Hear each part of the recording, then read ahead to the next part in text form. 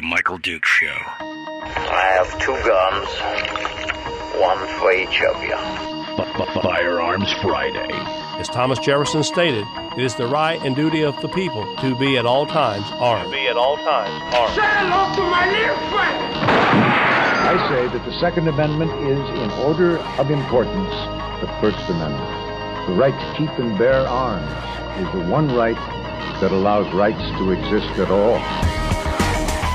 The Michael Duke Show. The right to keep and bear arms shall not be infringed. Not be infringed. Firearms. From my cold, dead hands. Friday. Here's my rifle, this is my gun, this is for body, this is for fun. Firearms Friday. Firearms Friday, your chance to sound off on issues of a two-way nature here on the Michael Duke Show. Every Friday, we spend a couple hours talking about the Second Amendment, guns, gun rights, the effects of everything, and whatever. It's all. Thank God it's Firearms Friday today, because otherwise I would be screaming into the void. I would be screaming into the radio mic. I'm just so, for those of you who don't know, totally not Firearms Friday related, but if I don't get a little bit of it off my chest, I'm going to lose my mind. It's going to be, it's just a sad day. The legislature yesterday, and specifically House Majority members, fled the field of battle and decided to take the lucre and just take the coin of the realm, those 30 pieces of silver, and wander off in the pucker brush without a fight. As I said yesterday, it didn't even really matter about the money. It really didn't even matter about about what the final budget looked like, in a sense. I mean, we obviously want the smallest budget possible. But it was really about giving in to the intimidation, extortion tactics that the Senate had put together. And they could have fought about it, and maybe the budget would have been about the same thing as it was, but at least they would have had the fight. But in this case, what it looks like is the 30 pieces of silver, or in this case, $34 million that was added to the budget, was enough to sway many of the legislators into the majority, the majority into voting for this bill. They got done, they signed, they agreed, and then they all hopped on a plane and left. I just don't even know what to say, man. I don't even know what to say. And I haven't spoke to my representative yet, Kevin McCabe, who did vote in favor of the concurrence, which, again, to me, that was part of the problem, the concurrence part. I almost wouldn't even have cared if the budget cost more or if something else happened. It's just so long as they didn't give in to the scare tactics of the Senate. Because that was really, again, we talked about it yesterday, that was it, setting the precedent for this behavior, rewarding this behavior. I haven't spoken to my representative yet because I can't form a cohesive sentence about it because I'm so angry about it. So angry. I just have no words. Somebody, I got the text, and the messaging, and I was watching the very end of it there, and I have no words. I've got serious questions for Mike Kronk. Bryce Edgman, not a big surprise, although many people issued a surprise when they saw that it was Neil Foster who voted against it and Edgman who voted for it, because normally those two are in lockstep. But I've got questions for Mike Kronk. I've got questions for Delana Johnson, Kevin McCabe, Tom McKay. Why? Jesse Sumner, Will Stapp. Guys, I thought it was interesting that Suzanne Downing over at Must Read had a comment that said, this is the, how did she put it? The deals appear to be being made fast and furious, and the problem with having a non-binding majority caucus was more evident than ever. No, what the problem was having people there who have a tendency to roll over and wet on themselves. Delaney Johnson was not a big surprise to me. She was one of the ones when the governor put out his first budget there that was just, she was the weakest link. She was the first one to really jump ship and not back up the governor on that. So that does not surprise me at all. The consummate politician. But like I said, my own Kevin McCabe, I have questions. Haven't had a chance to ask yet because I tried to not think about this all night because I was so agitated by it. So I'm sure Monday will be a very interesting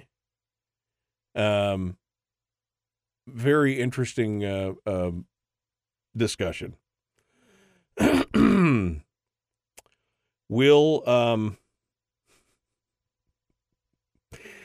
We'll see what this is. We'll see what goes on with this, and we may have some questions.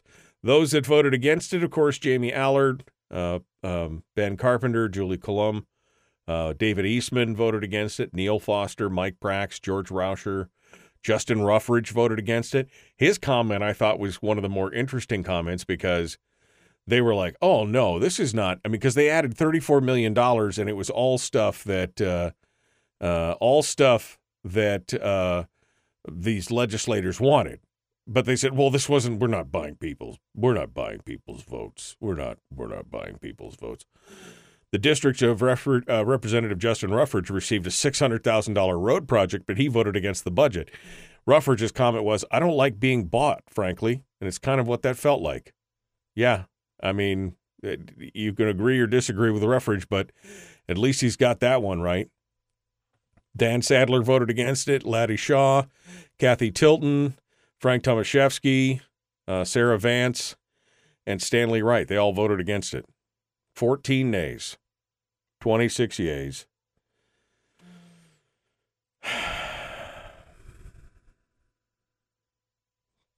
I can't. I mean, they did such a good job at standing up against this at the last minute, and then they just undid everything. In an hour, they undid it all. And the look on Andy Josephson's face as he was pictured, snapshotted coming right out of the legislature just says it all. And the smarminess of the Gary Stevens and the Stedman comments, it's just they got exactly what they wanted. They did exactly what they wanted to do. It's the first time since 1982 that the House has oh my God. That the House has agreed and confirmed the Senate vote.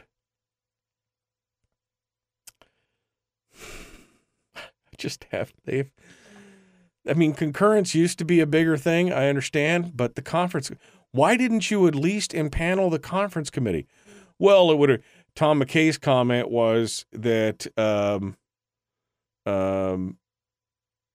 not Tom McKay. I apologize. Craig Johnson's comment was he was just trying to be pragmatic. Thursday was the first day of the 30-day session, and he said he didn't believe that 29 more days of negotiation would result in a better deal. But sometimes you've got to fight the fight for the principle. I mean,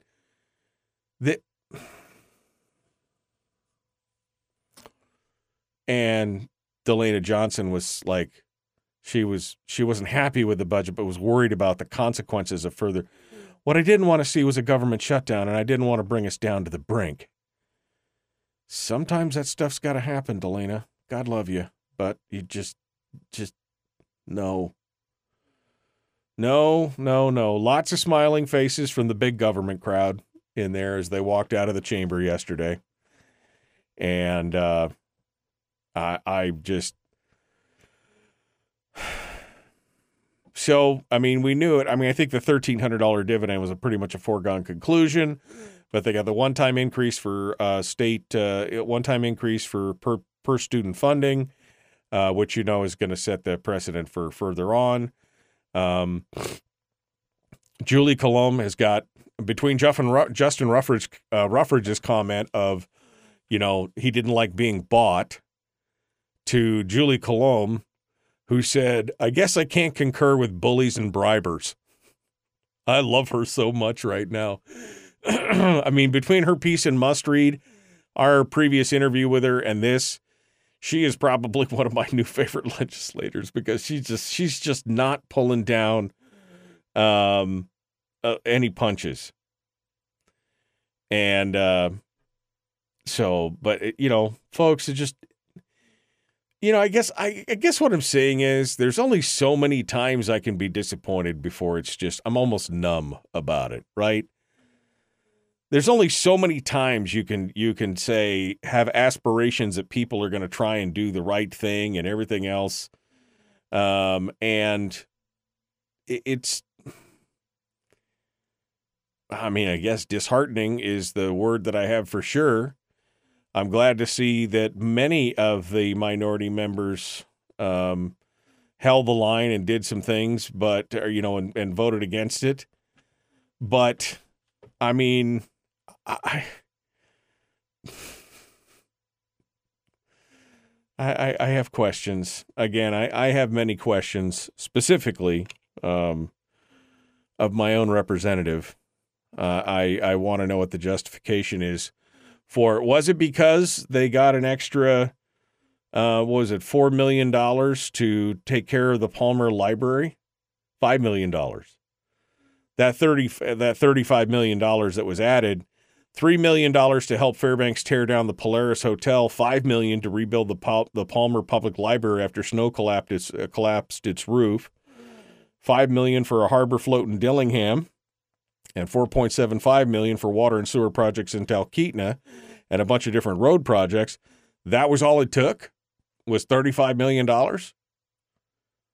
I mean, $35 million, although to you and me it's real money, in a budget that's $6 billion, $35 million almost feels like a rounding error. That was all it took? Interesting. Interesting.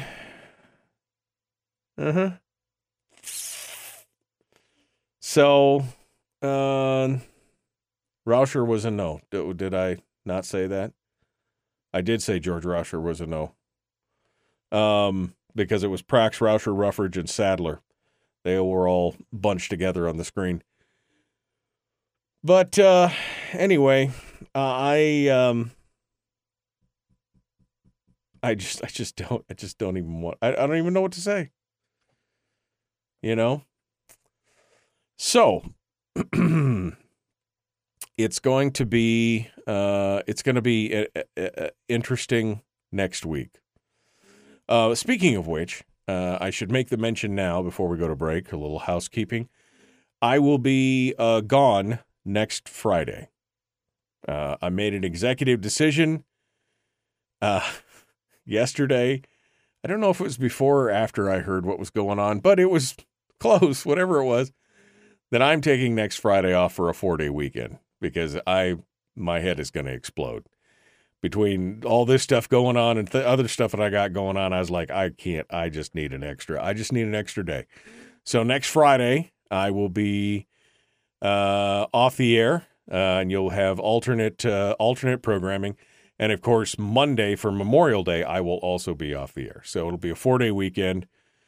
I hope you enjoy yours more than I enjoyed my headache last night, my stupidity hangover from all the stupid. The stupid is strong down there.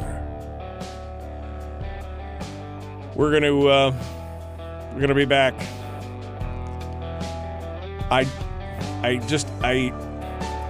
I'm having a hard time concentrating, even wanting to talk about guns at this point because I'm so angry and agitated by it. But I'll try and shift gears. Just pray for me. Pray for me that I can shift gears into something different. We're going to be back. The Michael Duke Show, common sense, liberty-based, free-thinking radio.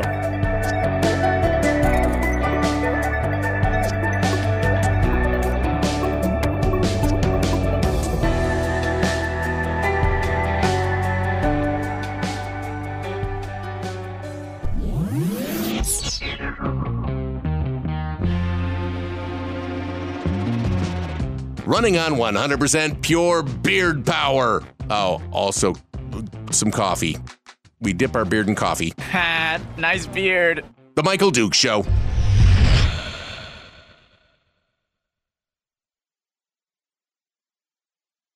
Is it too early to start drinking? That's a question. Just saying.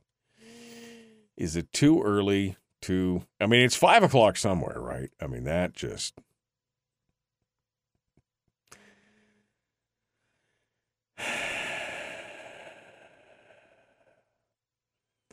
Politicians almost always disappoint. That is why it shouldn't be a career. Yeah.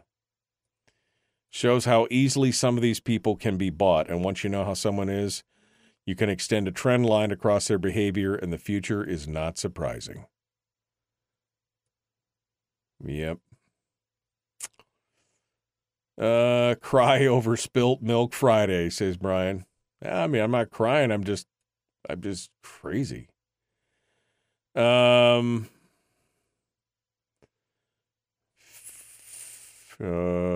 see, Fairbanks is saying about it. You're not the only one. Open the phone. Harold keeps going on about opening the phone. Well, the phones are up and running. And, I mean, I'm going to talk about guns. But I suppose if somebody's really been out of shape, it wasn't like I wouldn't take the call, I guess, at this point. Call Bert and ask if it's okay if Kevin McCabe can call. Kevin was on the show yesterday. I'll be honest with you. After I had a very busy day, this last week has been like 16-hour days every day, getting home at 6 and 7 o'clock at night, and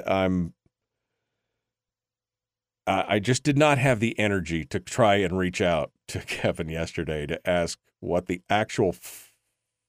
what is actually going on. I did not have the energy because I just didn't want to, just interesting. Let's see. No, don't cave into terror. We need a beep encore. We need a beep. This is Sandy. We just need a beep encore. Okay. Let's see what, oh, man. Internet's crawling. Doesn't like that. Doesn't like that at all. Okay. Well, I think I'm caught up. Uh-oh. Well, I'm going to back out of the studio. Let me try this again. See what we can get going on here.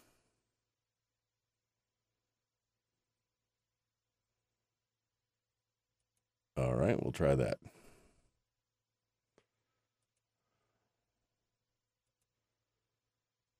Okay. Ooh. We had a hard bump there on the internet. They're still counting down on there we go. There we go. There we go. There we go. Boy, I hit a bump and next thing you know, the whole thing just that was not good, man. That was not good. Let me join this here. No, I don't want to host a meeting. I want to be part of the meeting. There we go.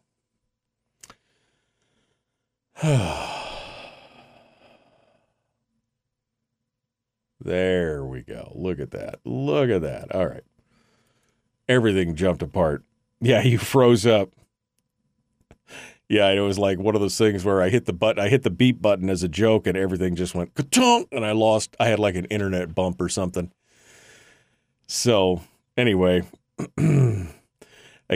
Jason says, I guess they didn't like him second-guessing the legislators. Maybe. We have a freeze. Okay. Is the 75-25 part of the... Well, we'll talk about that here in a minute. Maybe not.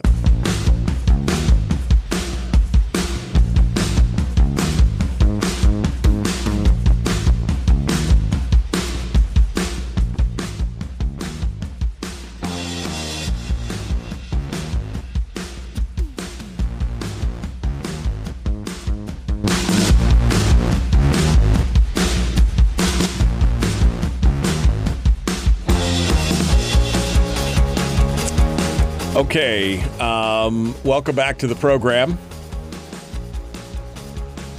It's Firearms Friday, which means I want to talk about some gun stuff. I will answer one more question, though, that came out of the chat room. Jeannie asks, is the 75-25 part of the budget, or is it enshrined in the Constitution now? It's just part of this budget.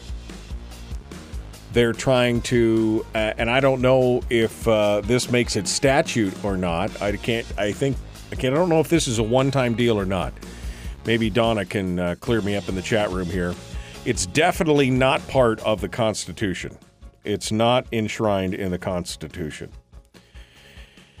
So there you go.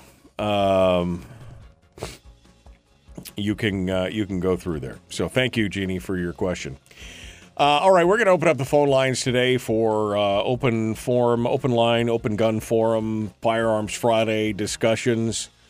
I want to say thank you to our friends over there at Satellite West for continuing to sponsor the program today across the state of Alaska. Whatever it is that you need to do, wherever it is that you need to go, Satellite West can keep you connected.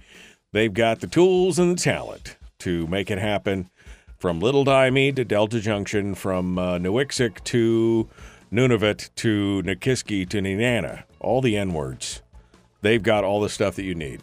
Go see them, satellitewest.com. Phone number to call right now, 907-433-3150, 907-433-3150. Couple winners and losers this week on the... No, not in the state of Alaska. We're all losers in that regard. But across the country, as far as the debates on firearms and discussion comes out, probably one of the winners and losers, one of the biggest losers is the perennial prepubescent, the mental giant, the Rhodes Scholar candidate. Yes, I'm talking about David Hogg. David Hogg. Now, you'll all remember him. He's the kid who attended Parkland High School in Florida and then has made a huge name for himself after the fact as an anti-gun activist. Although I did see something the other day when there was some discussion on Hogg going on, was that now there's been stipulations that he wasn't even in school that day, even though he goes out and tells his story about how he was terrified, which if he was there, probably yes. But if he wasn't there and he's using it as a promotional tool, that just demeans all the people who were there and had to go through all that stuff. Anyway, David Hogg, the guy's a mental genius. I mean, he's so good. So the other day, he posted a tweet. This is a little bit ago, but it came to my attention because I don't follow Twitter. All right, I'm sorry. I don't follow Twitter. So this tweet came to my attention here the other day. And here's what David Hogg had to say. Again, mental Mensa member. David Hogg said, "You have no right to a gun. You are not a militia. When you're talking about your Second Amendment rights, you're talking about a state's right to have what is today the National Guard. The modern interpretation of the 2A is a ridiculous fraud pushed for decades by the gun lobby." That is just a snarky. Did I get his young zillennial snarkiness? No, he's not a zillennial. What is he? I can't even keep track of all that stuff now. He's a young punk. Did I get that? Did I get it right? You have no right to a gun. You're not a millennial. Oh, no, wait. You're not a militia. When you're talking about your Second Amendment rights, we're talking about a state's right to have what is today the National Guard. That's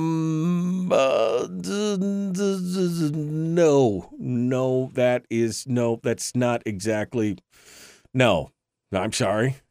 You apparently, sir, skipped the whole reading comprehension class, because that's not how it works. You have no right to a gun. You're not a militia. Let me roll the cameras back here for just a minute. Let me roll back the clock and head on over to the Second Amendment, okay? What it says is, and I quote, "A well-regulated militia, being necessary to the security of a free state, comma," that comma is so super important, "the right of the people to keep and bear arms shall not be infringed."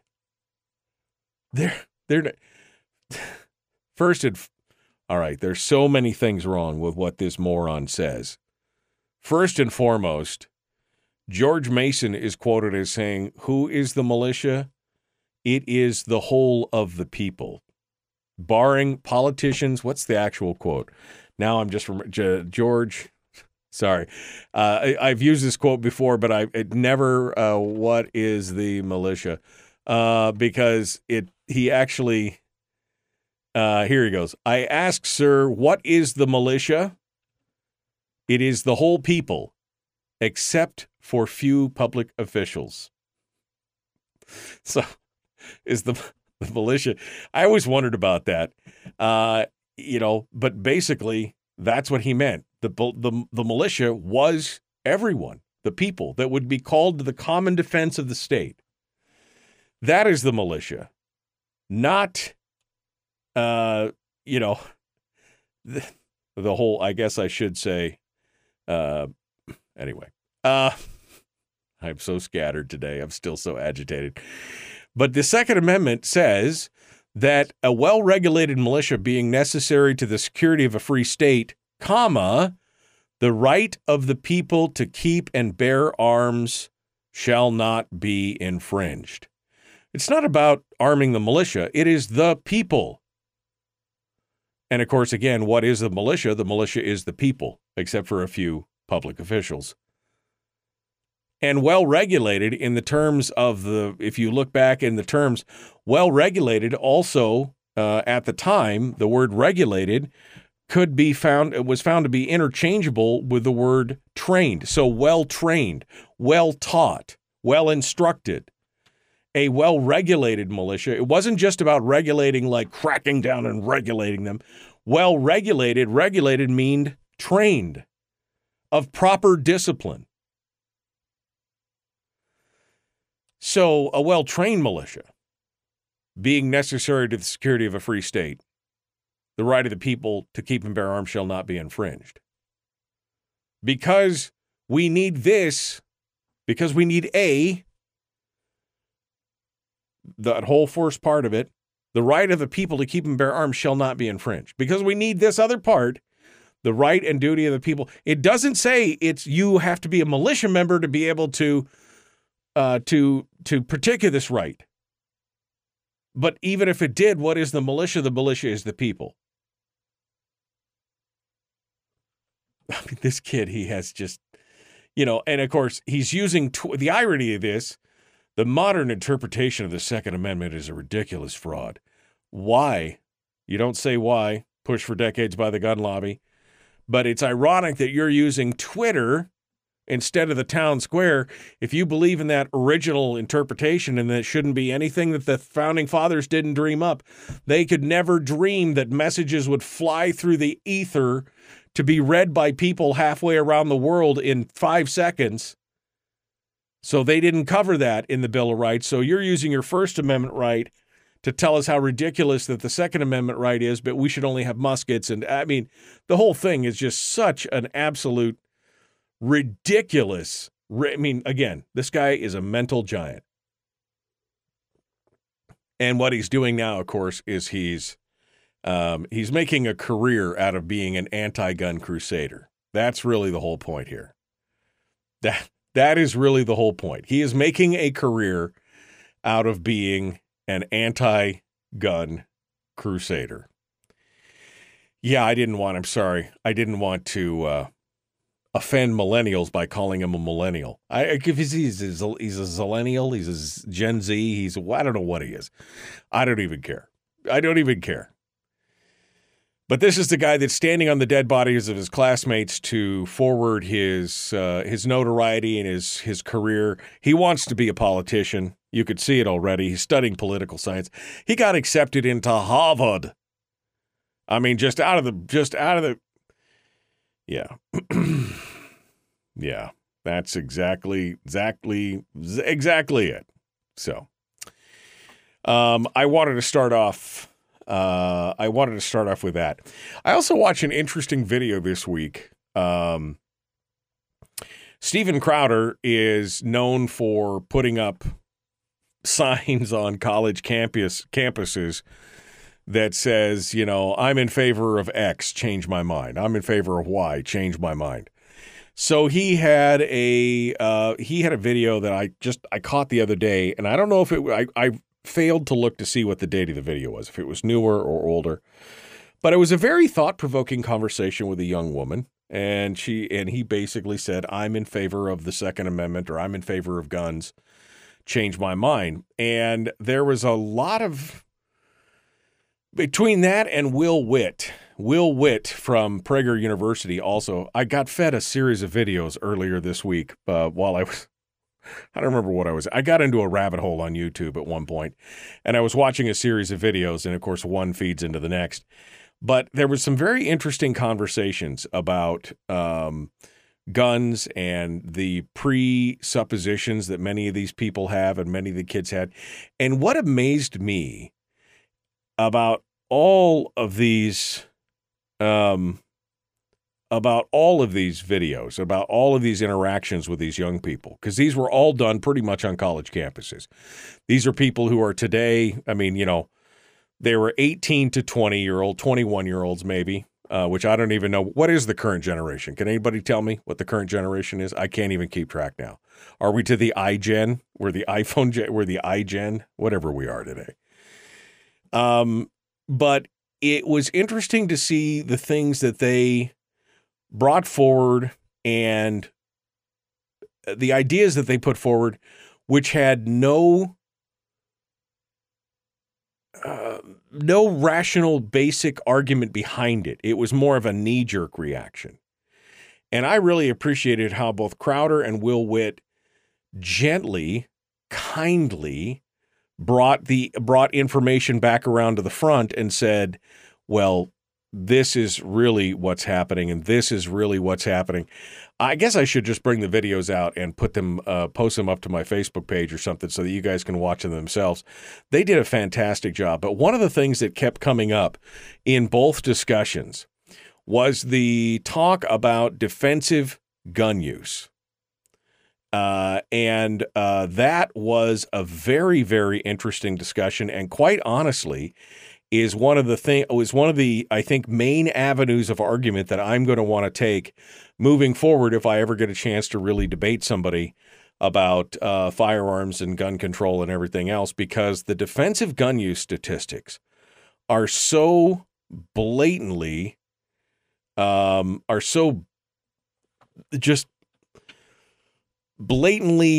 overwhelmingly greater in number than the actual deaths by firearms and everything else, even if you include suicides and those kind of things. It is astonishing when you look at the number of times that a firearm has saved somebody, just the mere presence, not even firing a shot. And I think that's an important point. And Crowder used it, and I think Witt used it as well in one of his arguments. It's good. Anyway, we're going to. I'm sorry for the choppiness today, folks. I'm still stuck on the legislature's actions yesterday. I'm just about speechless over it, but we'll continue here. Phone lines are open if you want to sound off. 907-433-3150, 907-433-3150. Back with more. The Michael Duke Show, Common Sense Radio.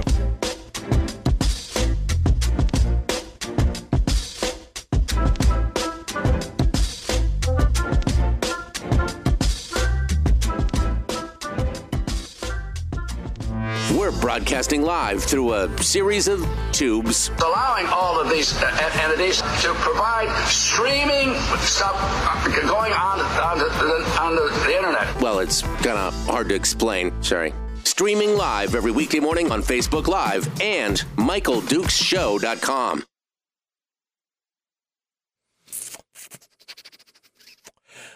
Hi. Howdy. I am the militia. Jerica's got nothing to say. I am the militia. I am the law. I am the law.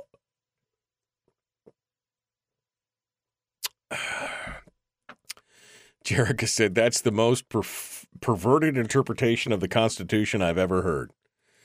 I mean, yeah. I mean, he'd be a perfect addition to the Alaska Senate. This guy. Yeah. David Hogg is an actor. That is all. How do you feel, Greg? How are you feeling, Greg? Did you sleep at all last night? I'm just asking. Not that I'm reveling in somebody else's misery, but shared misery is so much better, my friend. So much better. Would you recommend, even if you don't have NFA items? I see somebody's been talking about NFA trusts in the chat room. NFA trusts have got a lot of pluses, but it's the biggest thing is that you can pass the items through the trust onto your progeny without having to re-tax and re-stamp and do everything else, and get the chance of your items being taken and destroyed after your death. That's the benefit of it. And anybody who's a member of the trust can be in possession of the items. That is also another reason why it would make sense. We actually had somebody on the program here about 4 or 5 years ago that talked about NFA trusts and stuff.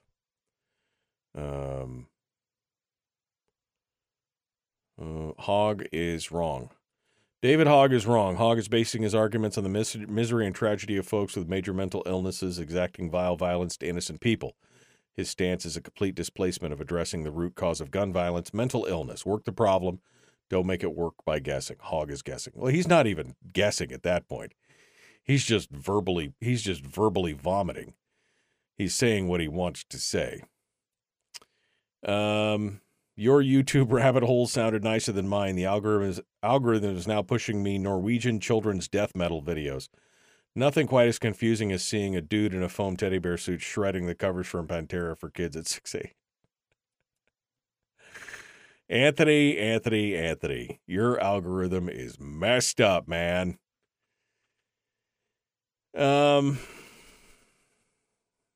Kevin, where are you? Says Rick. Barbara just wants me to talk about the legislative stuff and get it off my chest. I don't know. Yep, and our representatives will not cave into the Senate. Wait, never mind. Greg says, I went on a rant for a bit last night. I want to hear more about NFA Trust. That would be a good show. I should reach back out. I can't remember who it was. It was an attorney that I interviewed who had some expertise in NFA trusts, and it was a good show. It's not a cheap. This is several years ago, and I think at the time it was still $700 or $800 to set up a trust. But when you're talking about an investment in NFA items, some of which can be thousands and thousands of dollars, is not a bad thing. Not a bad thing.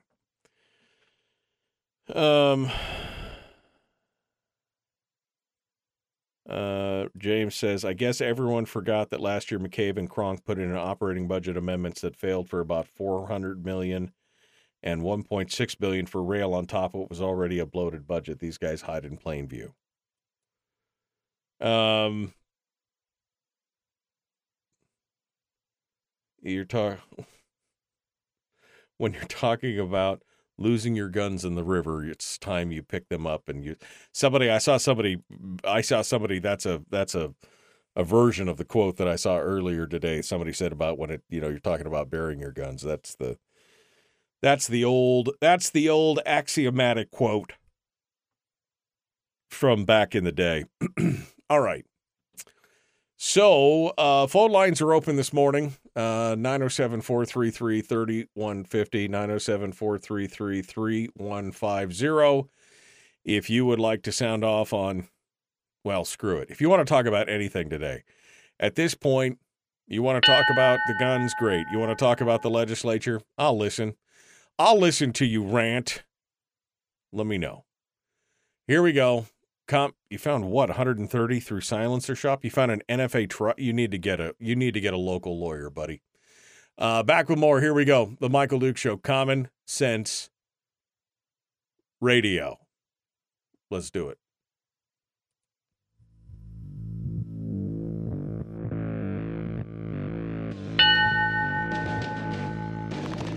What the hell's an assault weapon? If we could just figure out how to get all of the murder guns and the attack guns and not keep selling those to people and just sell protection guns, I think that would be great and solve a lot of problems. Does this mean that if we hurt your feelings, you'd consider the Michael Dukes Show assault radio? Okay, we can live with that. Here's Michael Dukes. It's me. We call it that. It's because my name's on the show. That's why it's mine. Anyway. Hello, good morning. Welcome back to Firearms Friday. I was just gonna say I am so shook, and not shook in the I'm scared boy, but I'm just so agitated and just rankled by this whole thing. That's a great word, rankled. I'm so rankled by this thing. Usually Firearms Friday is dedicated solely to firearms, but I've opened up the phone line, so whatever, feel free to call it. You want to talk about guns? I'm here. You want to answer, somebody was asking questioners about NFA trusts, and I would love to talk to you about that. You want to talk about the legislature? Sure, I'll listen. I'd love to see that. And if you're like Anthony, who says he wants to talk about Ahsoka and whether or not he should be stoked for the new Jedi series, you want to talk about that, Anthony? One of my favorite characters in the whole Star Wars universe, Ahsoka Tano. Yeah, I mean, come on. Who doesn't like somebody who basically took Anakin Skywalker's path but did it the right way? Who did it the right way, who walked... There's a whole bunch of stuff in that, Anthony. We can unpack that. Feel free to call in if you want to talk about it. I mean, we'll nerd out. I'm wearing my nerdy dad shirt today. So, you couldn't ask for a better day for that if you wanted to. But anyway, the phone lines are open at 907-433-30. Just get. I can't wait for Willie at this point. I just want to. I want to go kick a cat. Not literally. It's hyperbole, folks. Nobody report the video. My God. We've been totally sitcomed. I did not know that you could make the word. I did not know that you could make the town name an actual verb, but you have. We've been sitcomed. Why didn't the House fight? Says Rick. Just one legislator. Can you call in and explain your reasoning? What, were you just tired? Yeah, I think some of them are probably just tired. I don't know. Like I said, I did not have the heart yesterday or the mental bandwidth to call my representative and ask, what the actual hell were you thinking? Right? So, it's interesting. We could still talk about defensive gun use. Can you tell that my heart is just not in it today? I mean, this is Firearms Friday. This is my day, baby.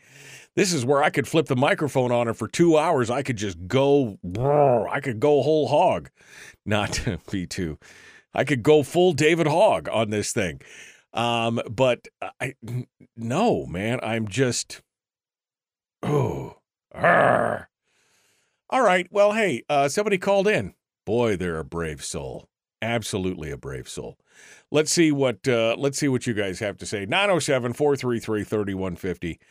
Let's go over here. Good morning. Who's this? Where are you calling from? Hey, good morning, Mike. Fred in Rhode Island. How you been? Hello, Fred. How are you, my friend? What's happening in sunny RI? Hanging in there. You know, first of all, you know, I'm kind of listening to what's going on over there in Alaska with the budget. And I'm sitting there thinking about doing a comparison between the little state of Rhode Island and the big state of Alaska as far as budgets go. We got a budget that's probably in excess of $1 billion over here. And you should see some of the nonsense they managed to pass through, get through the legislature and actually get on the books as to what they pay for. I mean, they got things like, illegal drug injection sites, supervised injection sites, so they don't inadvertently overdose themselves.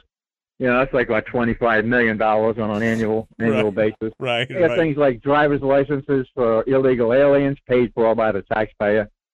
That's another $15-20 million. So I mean, at least some of the items, unless I'm mistaken, you got some items in there that are they're going for like water treatment plants and this and that and the other thing. Municipal projects for some of the communities up there, which doesn't sound too bad compared to some of the nonsense that goes on around here. They sit there in a room full of $100 bills in front of a bonfire. They just grab handfuls of bills and throw them into the fire, and they think it's a great thing. As far as what they spend money on around here, as the taxpayers. Well, Fred, this is part of the big politician's disease, right? This is first of all, it's the idea that somehow they know better than you how to spend your money, right? That's the whole point. And then secondly, they're get confused about what is the must-haves versus the nice-to-haves. They want to put all the nice-to-haves up front. Well, they wanted both, actually. They want the must-haves, plus they want the nice-to-haves. Quick question for you, Fred. What kind of taxes do you guys have in Rhode Island? Do you have a personal income tax? Do you have a sales tax? Do you have both? What kind of tax structure does Rhode Island have? We have, we have both. We definitely have both. And it's probably in about the 37 to 42% for the middle class. For the middle class taxpayers, it's 37 to 42% on an average. 37% in taxes combined between sales and income tax? No, that's just the income tax part of it. That seems a little excessive. 30% income tax. Oh, yes, it is. Yeah. Well, my question is, why do people still live in Rhode Island? I mean, at that point, that doesn't seem to make There's a reason why they call it the littlest state, because it has it's shrinking all the time. Wow. Well, it's interesting. What are your thoughts today? I know, Fred, you normally listen for Firearms Friday stuff, although it probably was kind of interesting to get a snapshot of what it looked like in the state of Alaska for our budget process. But what are your thoughts today on the gun stuff? On the gun side, we have David Hogg. I'm going to bring up the issue with David Hogg. I mean, this guy is a chin horn with no brains. Probably got the IQ of a box of rocks, unfortunately, for his sake. But that's the reality he lives in. And as far as his take on the Second Amendment, obviously, he's never read the Constitution and the Bill of Rights. I mean, I don't know what he studies, but what is up to. And for him to get into Harvard, that's another amazing feat in itself. So he has no real ability on his own to do anything other than just chin horn himself into beating his own drum. As far as an overall aspect of things, the guys that the only difference between David Hogg and a parrot is as far as the polywana cracker and being mimicking stuff. Is he doesn't have feathers. That's the only difference between the two of them. Right, and the parrot has a higher IQ. I get it. I mean, I definitely get that from David Hogg. Like I said, I mean, here's a guy who's basically saw his opportunity, and he's going to make hay, and he's going to, I mean, he's got 1.2 million followers on Twitter, right? So he's going to ride that fame, that infamy bus down the road, and anytime things start to slow down, he puts out another tweet like that one did. Doesn't matter how factual or not it is, it stirs up his base and gets him, a little bit more notoriety. He is in those circles. He's going to become a professional spokescritter for something. Well, his whole take on what he mentioned on the Second Amendment is the fact that the only thing that the modern day interpretation of the Second Amendment is the states having a militia like the National Guard. Well, to turn that around and put that in his perspective, he's not entitled to an opinion because he's stupid. Fred, you, my friend, get the last word for this hour. Thank you so much for calling in. I appreciate you being part of it. Thank you so much. I'll put you back on hold. Folks, we're out of time. We got more coming up. The Michael Duke Show. Common sense, liberty-based, free-thinking radio. Hour 2 dead ahead.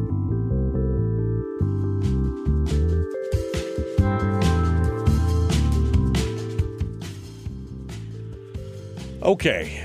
Fred was not wrong in part. He was wrong in part, but not wrong overall. Rhode Island's tax collections, the personal income tax does make up 37% of the overall revenue for the state. 37%. It wasn't 37% tax rate. The rate for individual income tax is between 4 and 6%, essentially. They also have a 7% corporate income tax and a 7% sales tax rate.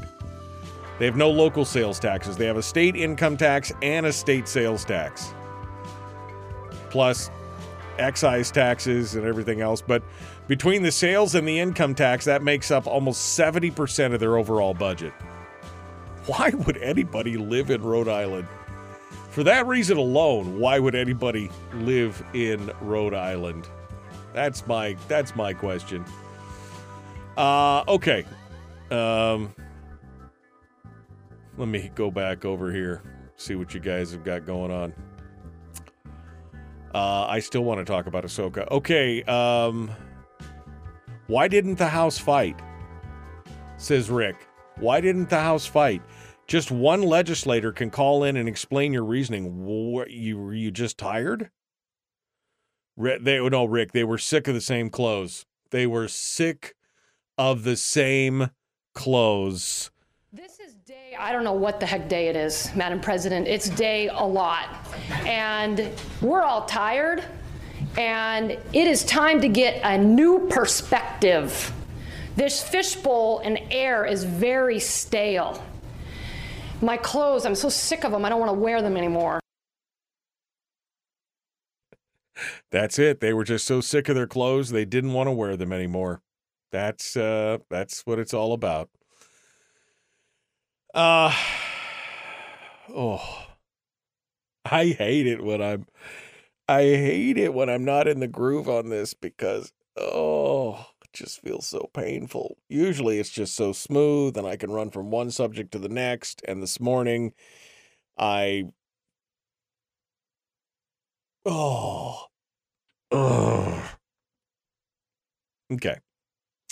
Well,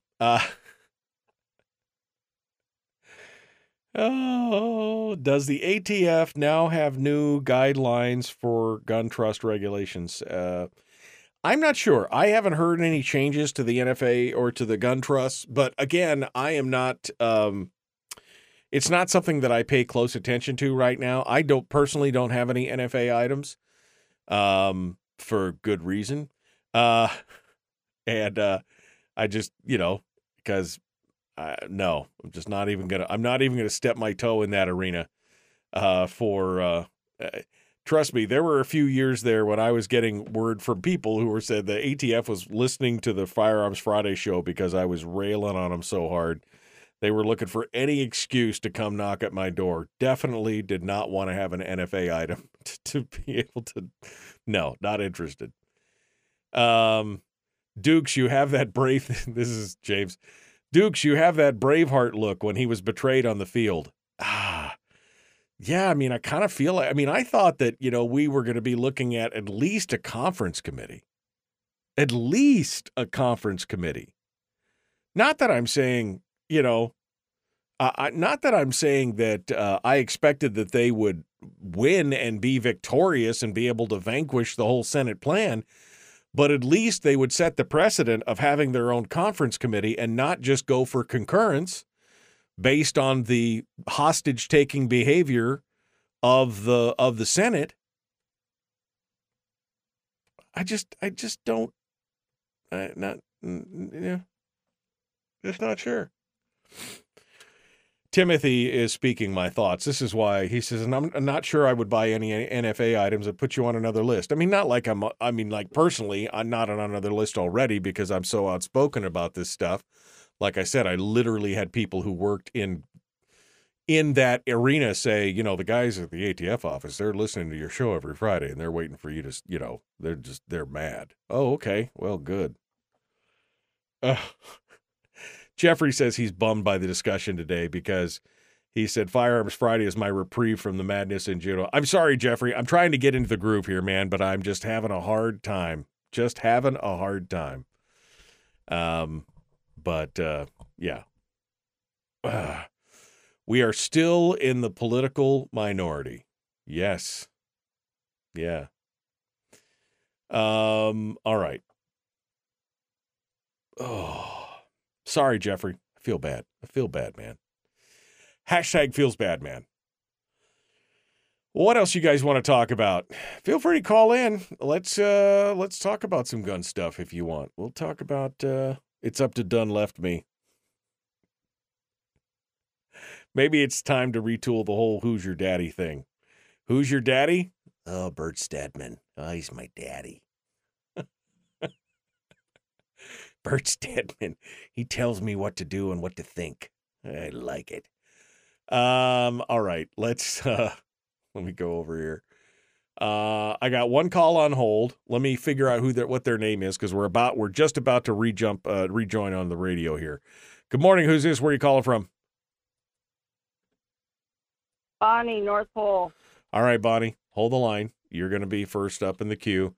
We're just about to rejoin the radio. We got to get through the theme music and everything else. So don't go anywhere. Don't go anywhere. Let's get this going on here. Myers had a great analogy for it all. What was his analogy, Melissa? Was the concurrence vote unanimous? No, the concurrence vote was not unanimous. 14 members of the majority voted against it. All right, here we go. Getting ready. We're getting ready to jump back into it. Here we go. Which part is memeable? I want to know what's memeable, Barbara. Tell me. Here we go.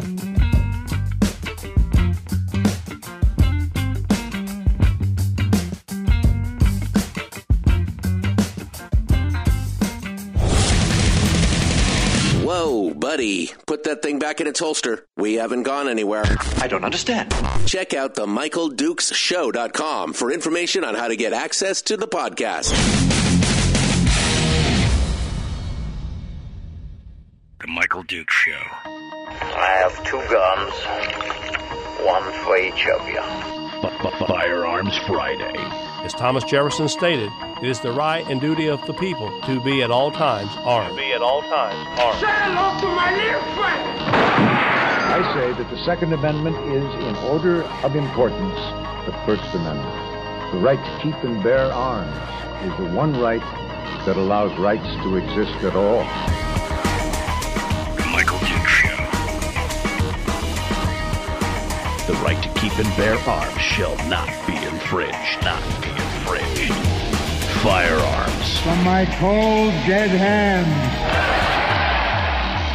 Friday. Here's my rifle, this is my gun. This is for fighting, this is for fun. Firearms Friday. Firearms Friday, your chance to sound off on issues of a 2A nature right here on the Michael Dukes Show. I'm trying to get back into the Firearms Friday spirit. It's almost like the Christmas spirit, but not quite as good. But I am being so overwhelmed by thoughts and feelings about what happened in the legislature yesterday. I'm having a hard time. So fair warning if you're just joining me on the show today. This is normally my weekly therapy session where I get a chance to, kind of sound off on an important issue and talk about guns. But about half the conversation today has been consumed by the betrayal of the, this only worked if the House majority stood strong together. This only worked if it stood strong. And I just can't fathom it. Right? I mean, I just can't fathom it. We got some phone calls. Phone lines are open. And I said, normally Firearms Friday is dedicated just to gun talk, but I said, whatever you want to talk about today, I will allow it. We'll talk about whatever you want to talk about. Let's go over. Bonnie's from North Pole, and she is on the line right now. Bonnie, what's on your mind? Oh, well, can you hear me now? I can hear you now. Well, I would like to talk about the most entertaining thing I saw on television. I paid for the plane to fly Miss Jill Biden to fly here and be in Bethel, Alaska with Miss Mary Patola. Now, Miss Jill Biden could care less about Bethel, Alaska. What a dog and pony show. I thought I was going to, you know what? My goodness. Boy, if that wasn't a publicity stunt or what. Well, are you surprised? I mean, that's bread and butter for politicians, Bonnie. They fly to everywhere. They shake babies and kiss hands. I mean, that's what they do. Oh, my. And they had those people so hoodwinked, this lady, God bless her, say, oh, she was so wonderful and she really cares about us. And I thought to myself, no. They don't care about Alaska. What they do to Alaska? She really cares about us. Oh, she showed up. She really cares about us. Yeah, that's like saying the mugger really cares about you because the mugger showed up. A part that pissed me off. I get to pay for a special plane to fly that, up here to Alaska. It pissed me off. So there I've said what I wanted to say. Well, Bonnie, normally you're just so giggly and happily. I could just see that today was not a good day. All right. Thank you, Bonnie. I appreciate it. Appreciate you calling in. Thank you. Wow. I mean, she just cares about us so much. That's why she showed up. I mean, what? What? Yeah. Oh, see, now they're talking about in the chat room that we should get Bert's My Daddy t-shirts with a walrus mustache. That's what it should be. It's like a walrus mustache. # Bert's My Daddy. There you go. Oh, man. All right. Well, so this is such a hot mess today. Such an absolute hot mess. But That's what more can you expect from a low budget radio show? All right. So I was just going to jump into defensive gun use stuff, but somebody else just called in. So we got another phone call. Phone lines are open, folks. At this point, we have lost total control of everything. So feel free to just call in. And if you're, Greg, if you want to call in and give us your thoughts and could keep it PG-13, we'd love to hear what you have to say. If anybody wants to call in and talk about this, if Kevin McCabe wants to call in and explain to us exactly why he voted the way he voted, I would love that. I mean, based on what our discussion yesterday, I did not expect that at all. Maybe there's a rational explanation? Question mark? Maybe. Boy, it better be a good one. That's all I'm saying. Let's go over here. Good morning. Who's this? Where are you calling from? This is Wayne. I'm calling from Seward. Hello, Wayne and Seward. What's happening down there in the beautiful Sound area? What's going on? Well, I'm actually calling because I just want to put a notice out to everybody in our community that every man of courage should show up at our public library on June 10th to stand arm in arm in resolute opposition to the sexualization of our children and the drag queen story hour that they're having. I just want our community to be aware of it and people to stand in peaceful opposition to this atrocity. They're having all I have today. They're having your show, and I appreciate the time. They're having the drag queen story hour on June the 10th. Is that what you're saying? They're gonna come in and read to the young little minds full of mush. Yes, they are. And although I agree that they have a right, they're allowed to.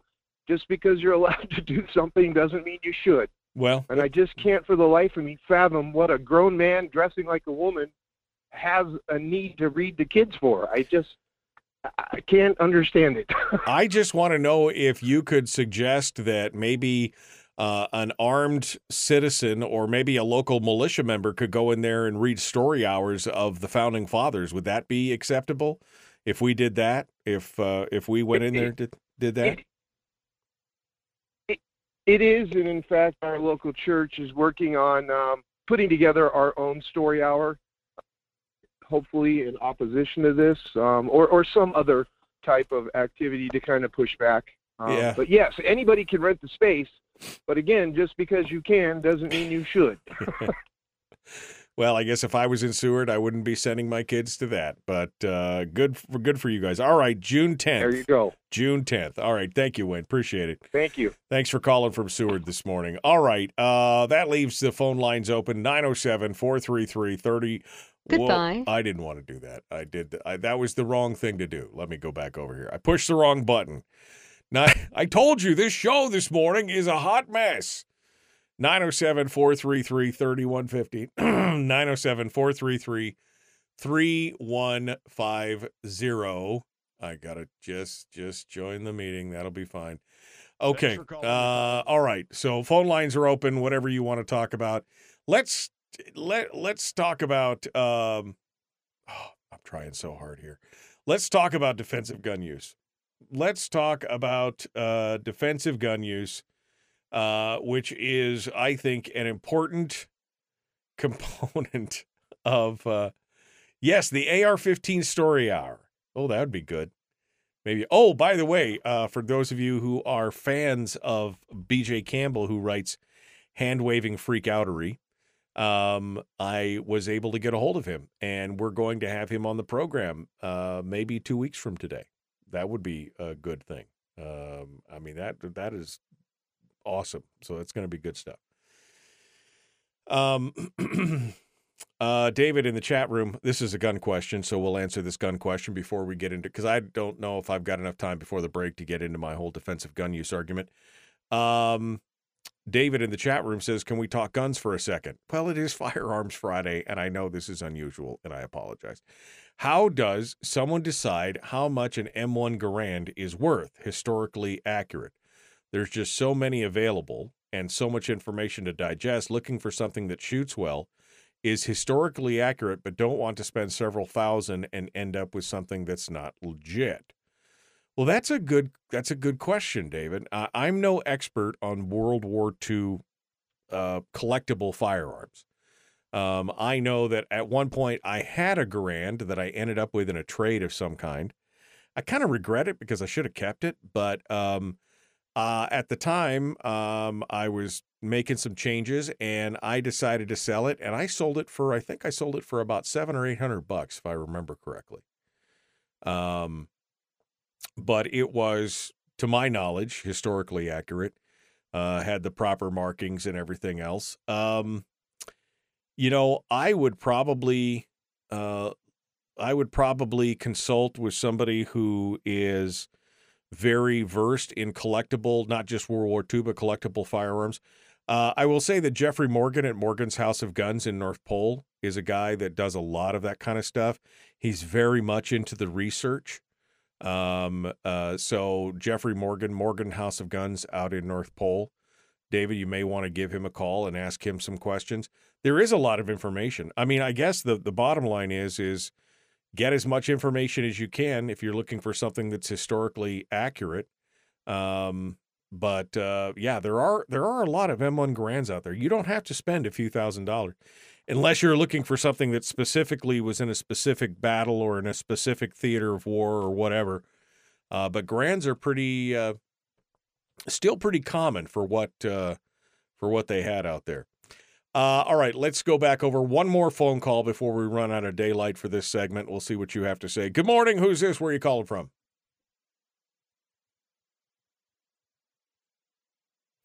I'm sorry. I apologize, caller. Go ahead. Go ahead, Jason. You say you were agitated, and I sent you a Devo song of that same name that might help you get the feeling out and deal with it. And second, it's an interesting one. And secondly, you've spoken about an Irish democracy. It appears we have an Irish legislature now, don't we? We might. It's an Irish legislature. That's why they just don't believe in the rule of law. They'll do whatever they want. No, I mean, here's the problem, Jason. Everything that just took place, everything that just happened over the course of this whole last legislative session, including this one-day special session, gives people who are paying attention. The average citizen may not understand this, may not get it, but people who are paying attention, it just makes them that much more distrustful and discouraged and disappointed with government. And yes, it takes one more step towards creating that whole idea of the Irish democracy where the rule of law means almost nothing. I mean, when you've got a legislature that ignores the rule of law in statute and initiative, ignores their own rules and procedures to do exactly what they want, that is a dangerous tipping point. It really, really is, because then people are like, well, then it just doesn't matter.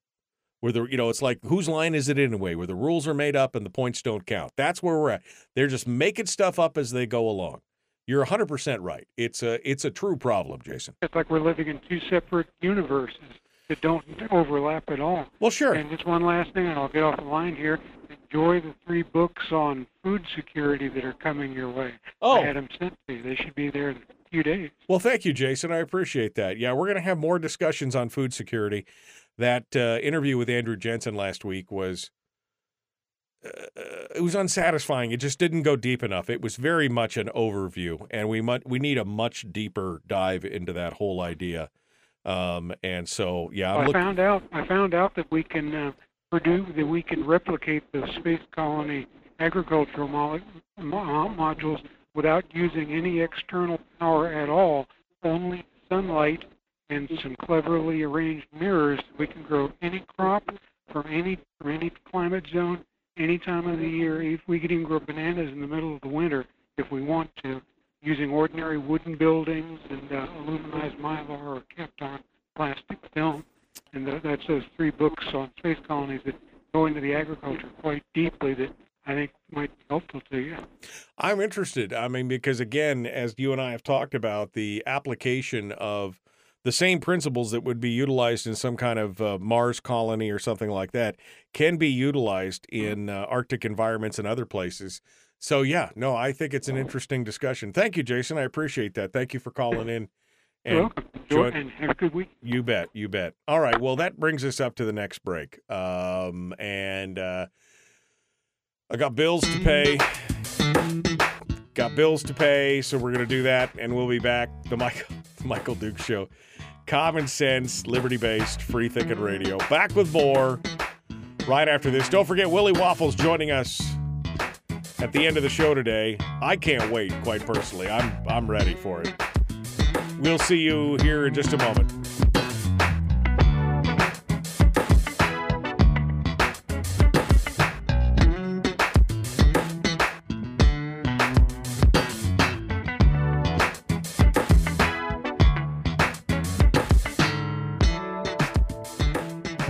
If you missed the show, you can listen to it on your time with Dukes On Demand. Oh, and it's free. Like America used to be.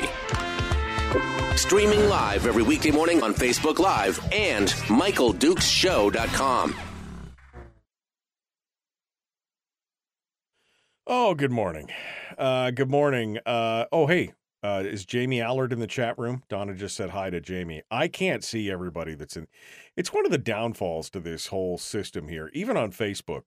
Even when I was broadcasting only on Facebook, I couldn't always see when people would join. So if Jamie's in there, hi, Jamie. Thank you for your vote to not concur yesterday. I can't tell you how appreciative of that I am and how disappointed I am that my legislator decided that my representative decided that he needed to vote for. I don't know. I just don't. For those of you who's asking who voted what and when, well, read it and weep, my friends, right there. Read it and weep. So the no's were Allard, Carpenter, Colum, Eastman, Foster, Prax, Rauscher, Ruffridge, Sadler, Shaw, Tilton, Tomaszewski, Vance, and Wright. The ones that just kind of in my face, kind of staring at me, making me scratch my head, were Cronk and McCabe and McKay.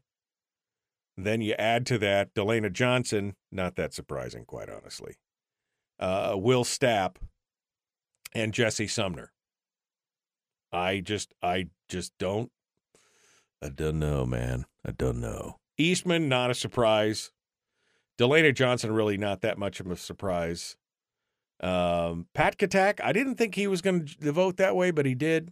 So, anyway, that's what it looked like from yesterday. All right. Thank you. Yes, I'd like historically accurate, but not a safe queen. Would want to be able to shoot it regularly. Oh, man, guess who has a whole bag of M-Block clips?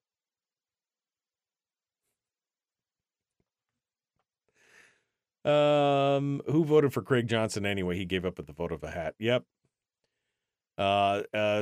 Sandy says the AR-15 story hour. Yeah, I know. What about how about this is what Lisa and Gary said. How about a gun safety hour with the kids? Sure. Why not bring them in there and bring them in for gun safety courses at the library? I mean, we can't have guns in the library, but we can have drag queens. It's fine. I mean, it's their right to do it. I don't have a problem with that. But let me come in and offer a counter. That's what I'm saying. Gary says he's leaving. He says, this state is a lost cause. I'm retiring and taking my 35 years of retirement income out of Alaska. I mean, I think there's been a lot of people who've done that, Gary. It's unfortunate, but that's what it is.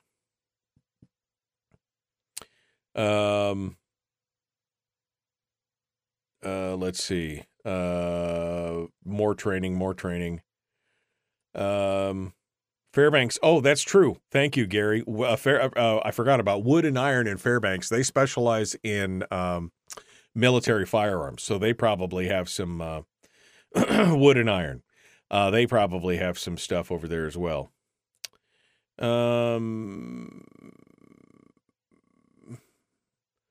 We're growing bananas in Alaska now? Well, that call went south.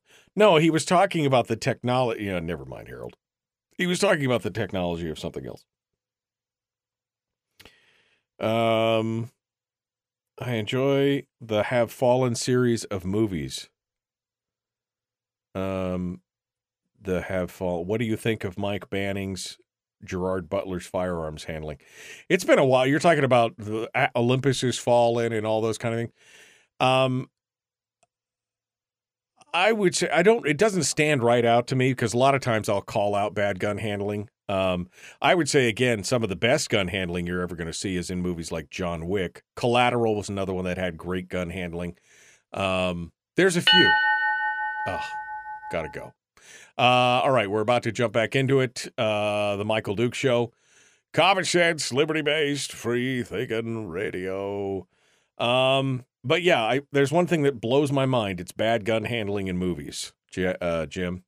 And I don't remember that one sticking out, so maybe I'll have to do a rewatch this weekend. Here we go. Jumping back into it. Let's get to it.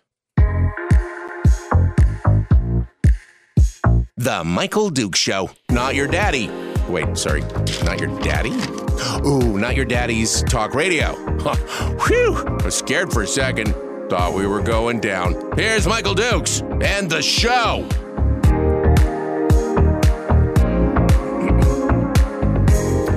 Who's your daddy? Well, apparently for some people, your daddy is Bert Stedman. Who's your daddy? Might be Daddy Bert. Tell me what to do, Daddy. Tell me how.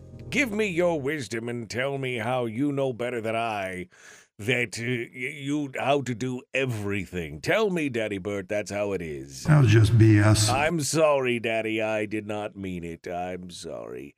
All right. Anyway, welcome back to the program. The Michael Duke Show, Common Sense Radio. This thing has gone downhill from the very beginning this morning. They're just I can't even stay on track. I can't even stay on target for Firearms Friday. It's very disappointing. You know what this proves? It just proves that next week, because I'm going to be off on Friday because I'm taking a 4-day weekend for Memorial Day weekend. So I'll be off Friday and the following Monday. It just proves that we're going to have a Firearms Thursday next week. Right? Because I got to talk. I mean, we got to get back on track. We're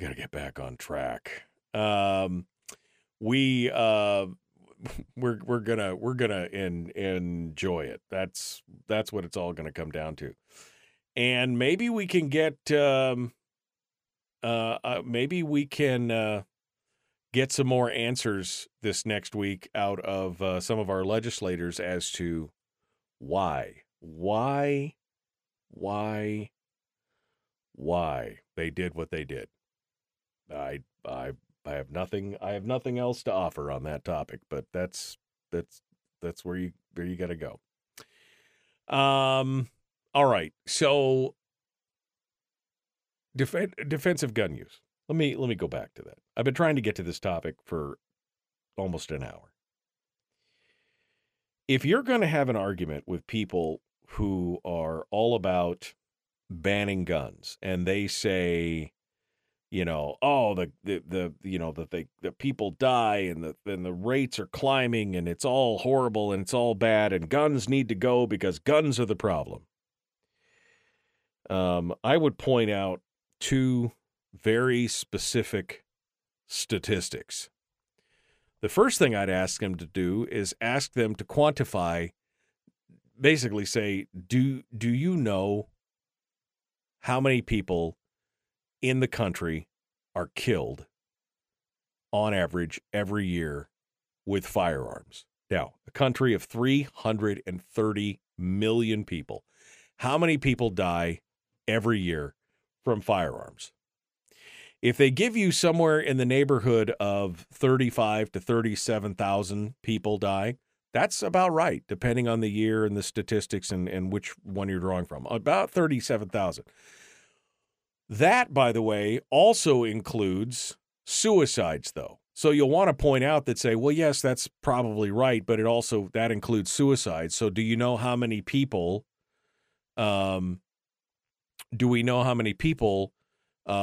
actually were murdered, homicides? Take suicides out, because people who commit suicide are more likely to commit suicide no matter what the tool they use. maybe a gun is easier and faster, but in the long run, they're mentally ill and they're dealing with that. So, do you know how many people? If they answer somewhere between about 12 and 15,000, they'd be about right. 12 and 15,000 people per year murdered with firearms in a homicide. Non-justifiable, not a shootout, not self-defense, just flat out murdered. Okay, so 12 to 15, let's take the tie. 15,000 people a year.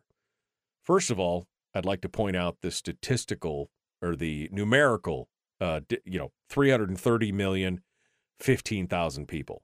That's a pretty minute number. Each and every one of them individually is a tragedy, don't get me wrong. But as a number, it's, Then ask them the question, do you know how many times a firearm has been used in defense of a person to stop a crime being committed? They will probably answer that they have no idea. 15,000 people murdered in the country. How many times do you think a gun, which, obviously these are homicides with firearms, how many times do you think a gun has been used to actually protect people? And they really have no answer. Generally speaking, they may take a guess, but I guarantee you it will be woefully low. There have been studies done by this from a variety of outlets. I will tell you that the smallest number that has been proffered came from Harvard. One of their schools there did a study. This is probably 5, 6, 7 years ago, and they estimated that there were about 90,000 defensive gun uses per year. So that's the lowest number that you can come up with. The CDC says that it's somewhere between 500,000 and 2.7 million defensive gun uses per year. That's the CDC. That's a thing you can trust. But even if you took the lowest at 90,000, you got 15,000 people murdered, but 90,000 people are saved from being victims. How do you still stand behind your idea that all guns are bad and must be stopped and must be taken away? 90,000. You are literally talking about, 8 times the number of people are saved than are killed.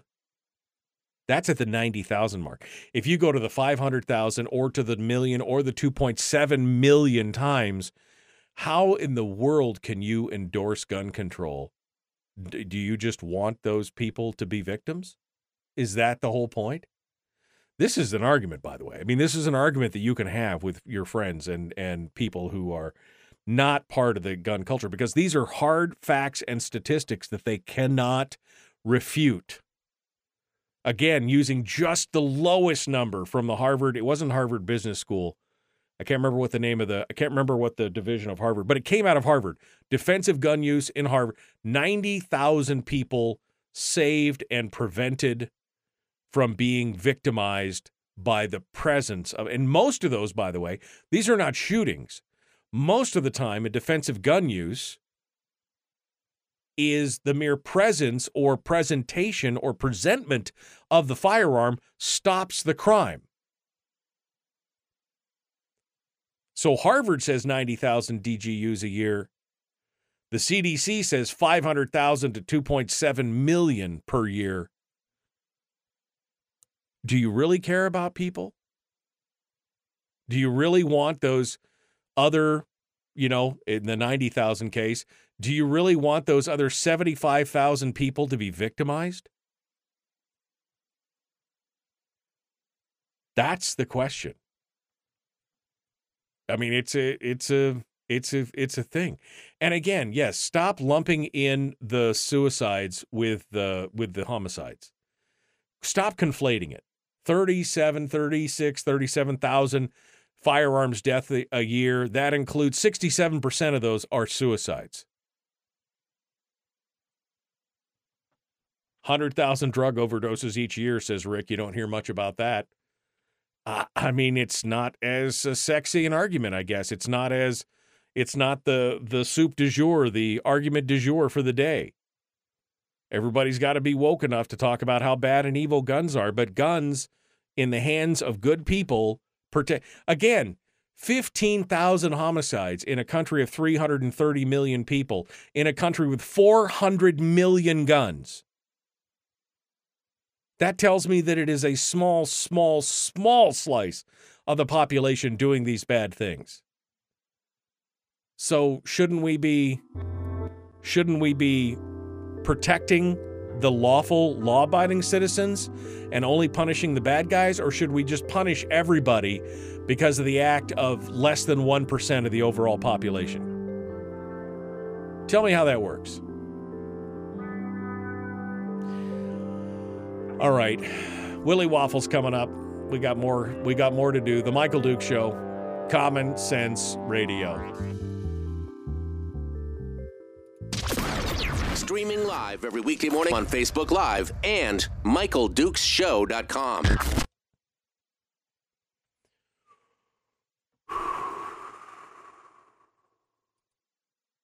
Okay. All right. David. I'm scrolling backwards here.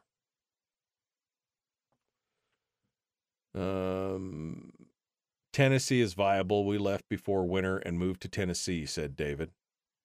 I had some friends. I've had a couple different friends, in fact, that have moved to Tennessee.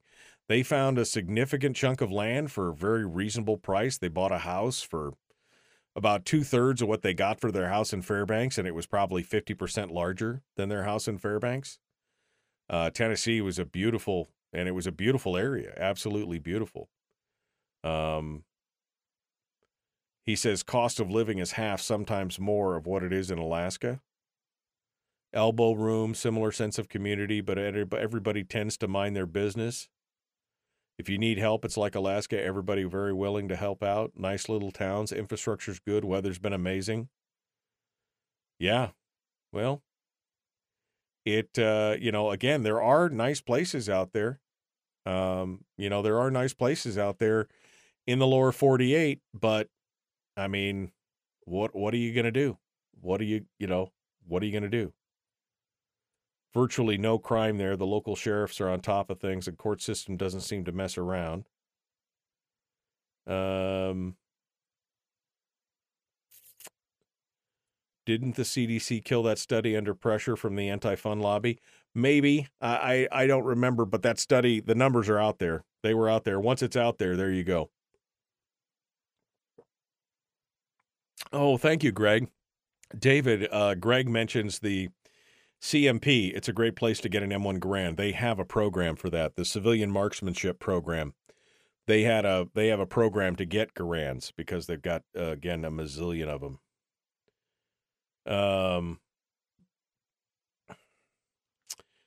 McCabe said yesterday that on this show that he wanted to see if the snow machine money was in the budget to come into his district. Here's a quote from him a few years ago when he was trying to double down the snow machine tax. The snow track program and the way it is administered has been a benefit to many of us. I use the trails around Big Lake. I'm 63 years old and ride a big, comfortable sled. Having groomed trails means the world to me. He did mention that he wanted to check the budget to make sure that the monies for those things were going to the right programs. You're not wrong.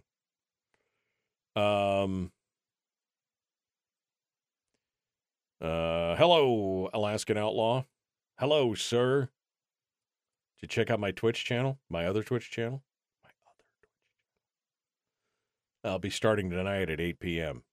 You'll want to go check that out. Let's see. UCRs. I don't know what Jeannie is commenting on. UCRs. I don't know. Let me do this right here.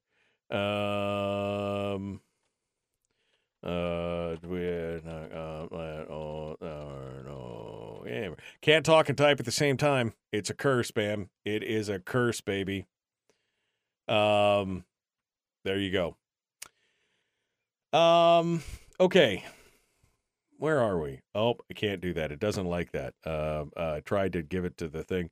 There we go. I have too many restrictions. There you go. Anyway, Off topic about food security, does the idea involve state subsidized farming? If yes, I would have to object. I think from the state standpoint, when it comes to food security, it's in some part what they're maybe not subsidizing, but creating some. There's always government going to be involved in some of that stuff. But food security, from my point of view, has nothing to do with the government in that regard. What can we do as citizens, I think, is the bigger question. That's what we need to be talking about. So that's where I'm going on that. But yeah, Timothy, I agree. We've already seen enough boondoggles in this state with the state trying to do all that kind of stuff. Oh, uniform crime reports. Thank you, UCR. Got it. But yes, Timothy, when we talk about it, it will be more from the citizen aspect of it, not from the government aspect of food security. Arkansas is another nice option if one wants to move. My in-laws moved to Arkansas. They loved it down there. Although the heat, ooh, baby. Ooh, baby. Ooh, man. All right, well, we're less than 60 seconds out here. We're waiting for Willie to jump in. Let me change up the mood.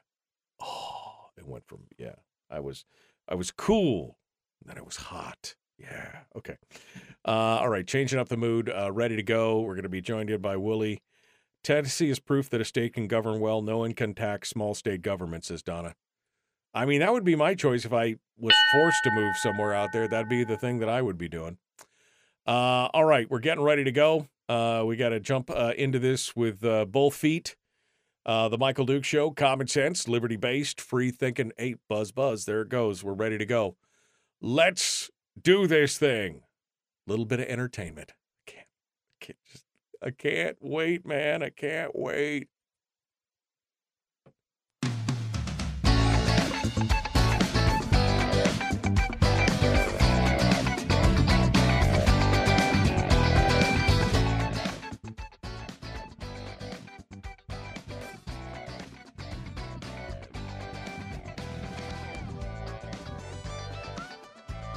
Okay, it's the weekend.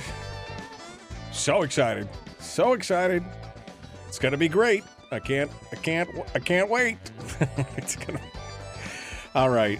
Willie Waffle, wafflemovies.com does the honors every Friday, Thursday, every Wednesday, every day of the week. He does the honors. Today he brings us the entertainment news and streaming stuff and all that kind of things, all that jazz. Good morning, sir. How are you? Well, good morning. I'm doing fine. I mean, come on, this is going to be a big weekend. It's going to be a huge movie weekend. The kind of weekend that, cinemas have not seen this kind of weekend in a long time. All right. Well, good. Well, let's get to the movie news here in a second. Let's start off with the entertainment stuff and the streams. Hulu and Disney Plus, smash them together, put them in a blender. What do you get? You get a more expensive service. No. Probably. We'll see. We'll see. But yes, it was announced that by the end of 2023, Disney Plus and Hulu will be merging. There are lots of rumors that Disney is going to be buying a major portion of Hulu. And as this is kind of developing, the Mouse House said, you're going to be able to watch Hulu programming on Disney Plus by the end of 2023. Now, if you only want Hulu, you can still have only Hulu. If you only want Disney Plus, well, you can still have only Disney Plus. But they're going to have a new combined Disney Plus Hulu that will be ad-driven. So essentially, if you want no commercials, buy them separate. If you want to put up with the ads, we got a solution for you. Yeah. Oh, and the non-commercial ones are probably going up in price by the end of the year. Of course they are. Yeah. Of course they are. Pretty soon you'll be paying exactly what you were paying for cable. I mean, it's just going to be, I feel like I already am.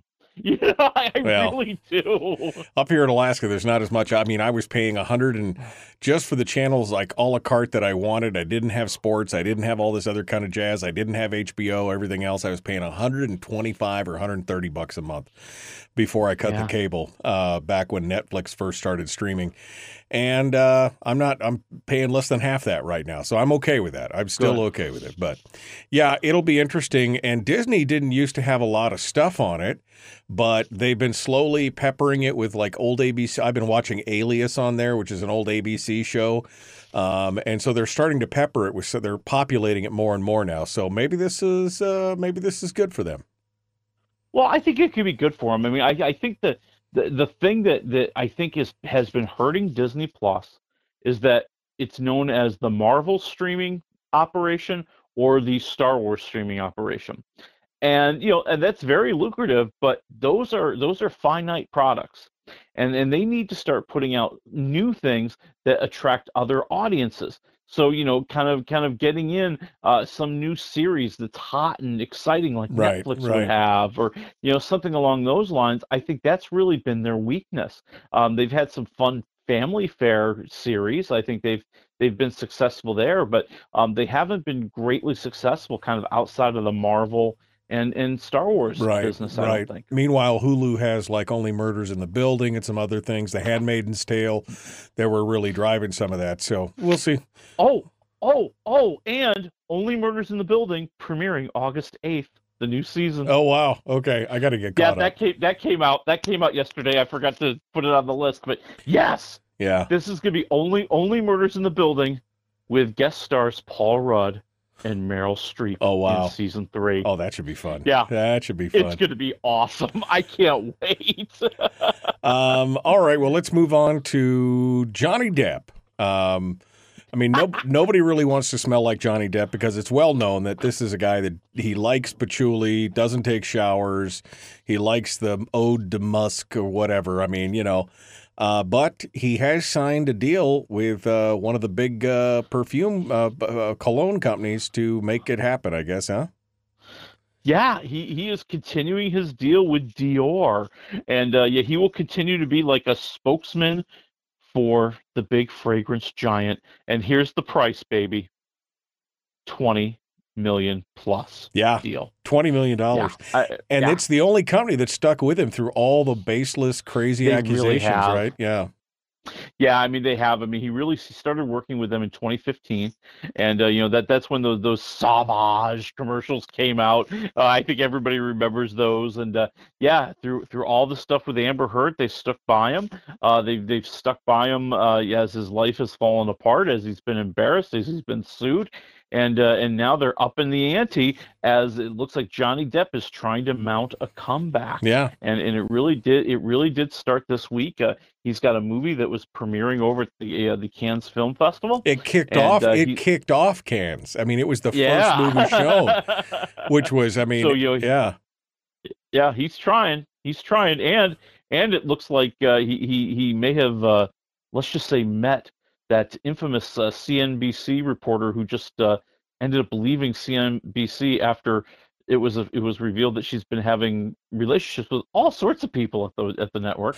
And she's a business reporter who was dating the heads of companies that she was covering. Oh, that was not that didn't go over well. Oh yeah. Then there was a whole thing with her and the boss, and how he may have reacted to their breaking up, and so things are really interesting in Johnny Depp's life right now. I guess it's crazy.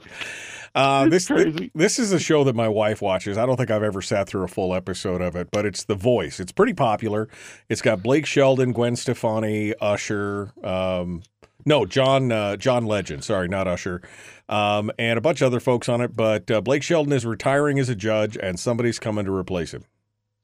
That's right, because we do have the country seat that Blake Shelton is giving up. And if you're going to pull in somebody to take over for Blake Shelton, it better be somebody who's big in country, somebody who knows what they're talking about, somebody who has survived all the ups and the downs, someone who knows how to handle celebrity, someone who knows how to make you a celebrity. He is being replaced by Reba McEntire. Wow. Okay. Well, that's a big. I thought that was a pretty big deal. Yeah, it's a pretty big deal. I thought it's a pretty big deal. Yeah, she's been on the show before. Yeah, she was a mega mentor this season. I guess they liked what she did. Maybe she liked them. It was kind of like a little tryout, and things went well. And now she's got the big seat for the next season as Blake Shelton rides his horse off into the sunset. Yeah, like he needed the money. Anyway, good stuff. Finally, let's see. Jamie Foxx, is he sick? Is he in treatment? Is he recover? I mean, what's going on with Jamie Foxx? Yeah, this has been a wild, wild story, and it just seems to be getting weirder. So, he was hospitalized back on April 12th. He had what they called an undefined medical complication. And since then, everybody's been wondering, like, what's the deal? He had to step aside as host of his TV show Beat Shazam. That's going to be hosted by Nick Cannon over the summer rather than by him. And then, like a couple of days ago, his daughter said, "Oh, Dad's been home. He's been home for weeks. He was playing pickleball the other day." Yeah, well, you know what happened yesterday? No, what happened? There were pictures of her in Chicago outside of a very, very well-known medical center that's known for treating strokes and brain injuries and cancer. And TMZ had earlier this week said that's where Jamie Foxx really is. So he is recovering from something. I mean, it sounds to me like it was a stroke. I don't know how else to put it. Right. It sounds like he may have had a stroke. But I guess the things are looking up. I guess he's looking fine because this week Fox announced that him and his daughter are going to have a new game show in 2024 called We Are Family. Oh, okay. Well, so who knows? He hasn't been seen in public. Right. Nobody knows. Nobody's talking. People that are close to him just say, "Yeah, he says he's okay," but nobody talks about what's really going on. I got to be honest with you. I don't think I've seen a Hollywood celebrity as big as Jamie Foxx be able to keep something like this under wraps this long. I mean, Right. it's been like 5 to 6 weeks. Usually, you're lucky if you can keep something like that under wraps for 5 to 6 hours. Yeah, no, especially with TMZ running around and stuff. All right, well, best of luck to him. We hope he's okay. Last weekend, you and I were talking about some of the movies, and you reviewed The Mother, which we guffawed about and chuckled, and it's like J-Lo's not a very good actress, but apparently the country is hungering for B-grade movies. This turned out to be a smash hit, huh? J-Lo delivered for the moms on Mother's Day, baby. That's right, Mother's Day weekend. The Mother, starring J-Lo, was Netflix's biggest movie debut of 2023. It was number one in 82 countries. It had 83.71 million hours viewed. It crushed everything else that Netflix has put out movie-wise in 2023. Well, no accounting for taste, I guess. No accounting for taste. No. It was bigger than the Adam Sandler movie. Well, and that one I thought was, and that one I was like, oh my God, how could that be number one? Yeah, well, it turns out, people love the J-Lo. People love maybe more the than J-Lo. Ben Affleck does. maybe more. All right, on to the streaming series, the Paramount Plus series. We've been talking about it coming out. The Family Stallone. You've had a chance. You've had a chance to taste the reality of craziness in the Stallone family. Give us the rundown. Oh dear God! So it's on Paramount Plus, and if you don't catch it on Paramount Plus, well, MTV is happy enough to show you the episodes on Thursday nights as well. And yes, it is the life of Sylvester Stallone and his model wife and his model actress wannabe daughters in their reality program. There's nothing like the Kardashians, according to them. And it's everything like every reality program you've ever seen. Okay, now here's the funny part. There's a reason Sylvester Stallone is one of the most popular and successful movie stars in the history of the world. He's charming. He's interesting. I enjoy listening to him talk. I know that a lot of people make fun of Stallone's speech patterns, but he usually has something very interesting to say. And when the show is focused on him, it's pretty darn good. We get to see him hanging out with his brother Frank Stallone. We get to see him hanging out with Dolph Lundgren, and we see the moment that you and I have been talking about for a while, the moment that Sylvester Stallone tricked Al Pacino into being on his reality program. Wow. And by his admission, they tricked him into it. You literally see this, okay? So they're out having pizza, just hanging around. Al was invited. Al shows up. He's like, what are these cameras doing here? And so they filmed everything. And Stallone's like, yeah, we kind of set you up, but hey, do you want to be in the show? And they said that he signed the release like as soon as they were done with the pizza. He's like, yeah, sure, Put me in the show. So we get to see these two guys like hanging out and talking about, their lives of the 70s and getting older and who's dyeing their hair and who's not. And that's funny. Oh, man. And then there are other moments of the show where they have to focus in on the daughters. And those moments stink. Okay? Yeah, they're horrible. They are like every bad reality show trope you could think of. It's one of the daughters' birthdays, and we're gonna play a trick on. Or no, it's Dad's birthday. We're gonna play a prank on him and film it, and it'll be really funny. And it's so set up and so forced, and so ridiculous. And all three of the young ladies, they know what they're doing. They're all trying to play the game. They're trying to get the attention to be the next Kim Kardashian or whoever they want to be. Right. And it's just painful to watch. That's why this show, as they get further and further away from Sly, gets 1.5 waffles. Oh, man. All right. Well, it's a little higher than what I expected based on what you said. So it's okay. We got about just under 2 minutes here for Fast X, or Fast and Furious 10. Yes, and this is the movie that makes you go, I'm so glad Jason Momoa's in it, because without him, this thing would be a disaster. I mean, it's not that great of a movie. Let's just be honest, okay? You know why you're watching this movie. Stuff's going to blow up. Right. There's going to be some tussles. There's going to be some fisticuffs. Car They're chases. They're going to have some awesome cars. Yeah. They're going to have car chases. Yeah, and they deliver on all that. And then in comes Jason Momoa as the craziest, over-the-top, awesome villain that you have seen in a long time, and they make up this wild excuse why he hates all the guys in the Fast and the Furious. They claim that he's the son of the guy they killed off in Fast 5, and now he wants revenge. And we see all of his crazy attempts to wipe out the gang, and I couldn't tell you the plot. There's not much of a plot. They're jumping from city to city, and stuff's happening. But I'm going 2.5 waffles, and it's all for Aquaman. It's all for Jason Momoa, and it's all for those scenes that you're going to see during the credits that will make you go, oh, dear God, I can't believe it. Oh, man. Well, I heard he had just a blast making this, and it looks like he was having fun, so I'm looking forward. It's not like you're watching Citizen Kane anyway. It's a Fast and Furious movie.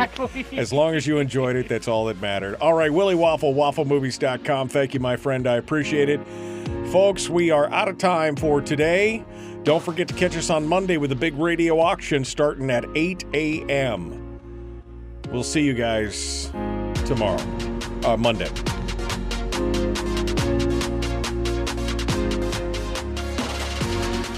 No, I really meant Monday, because not tomorrow. Don't look for me tomorrow. I will be doing other things. Did it look like Momoa was having a good time? I mean, not, being a bad guy, but I mean, was he just relishing it, or?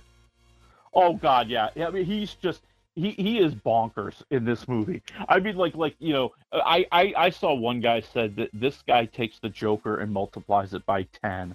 And I'm like, yeah, that's kind of what it is. He's just off his rocker. Wow. And he is just hamming it up in every way you could imagine. He is loving being bad. He is loving just teasing these guys and playing with them and proving that his villain character is the most dangerous guy on the planet. And it's fun to watch. And now, this is supposed to be a 2-part finale to the Fast and the Furious series, but Mr. Vin Diesel let it slip a couple weeks ago. Yeah, we might crank out a third. We might stretch it. Yeah, we might stretch this whole thing out to 3 movies instead of just 2. I haven't made enough money. Exactly. Well, here's the problem though. The first part here, it's clearly just trying to kill time until we actually have plot development in the second movie.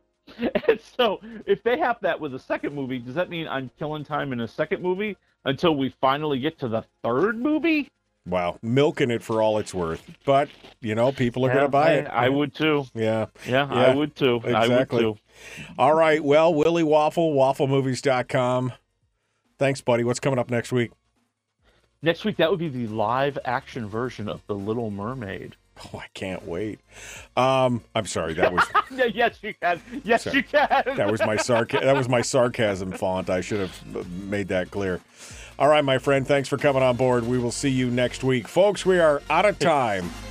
I'm actually taking next Friday off. I just remembered. Maybe we'll talk to Willie. We'll see if we can get something working out. Otherwise, it'll be the week after. Back with more on Monday. We'll see you then.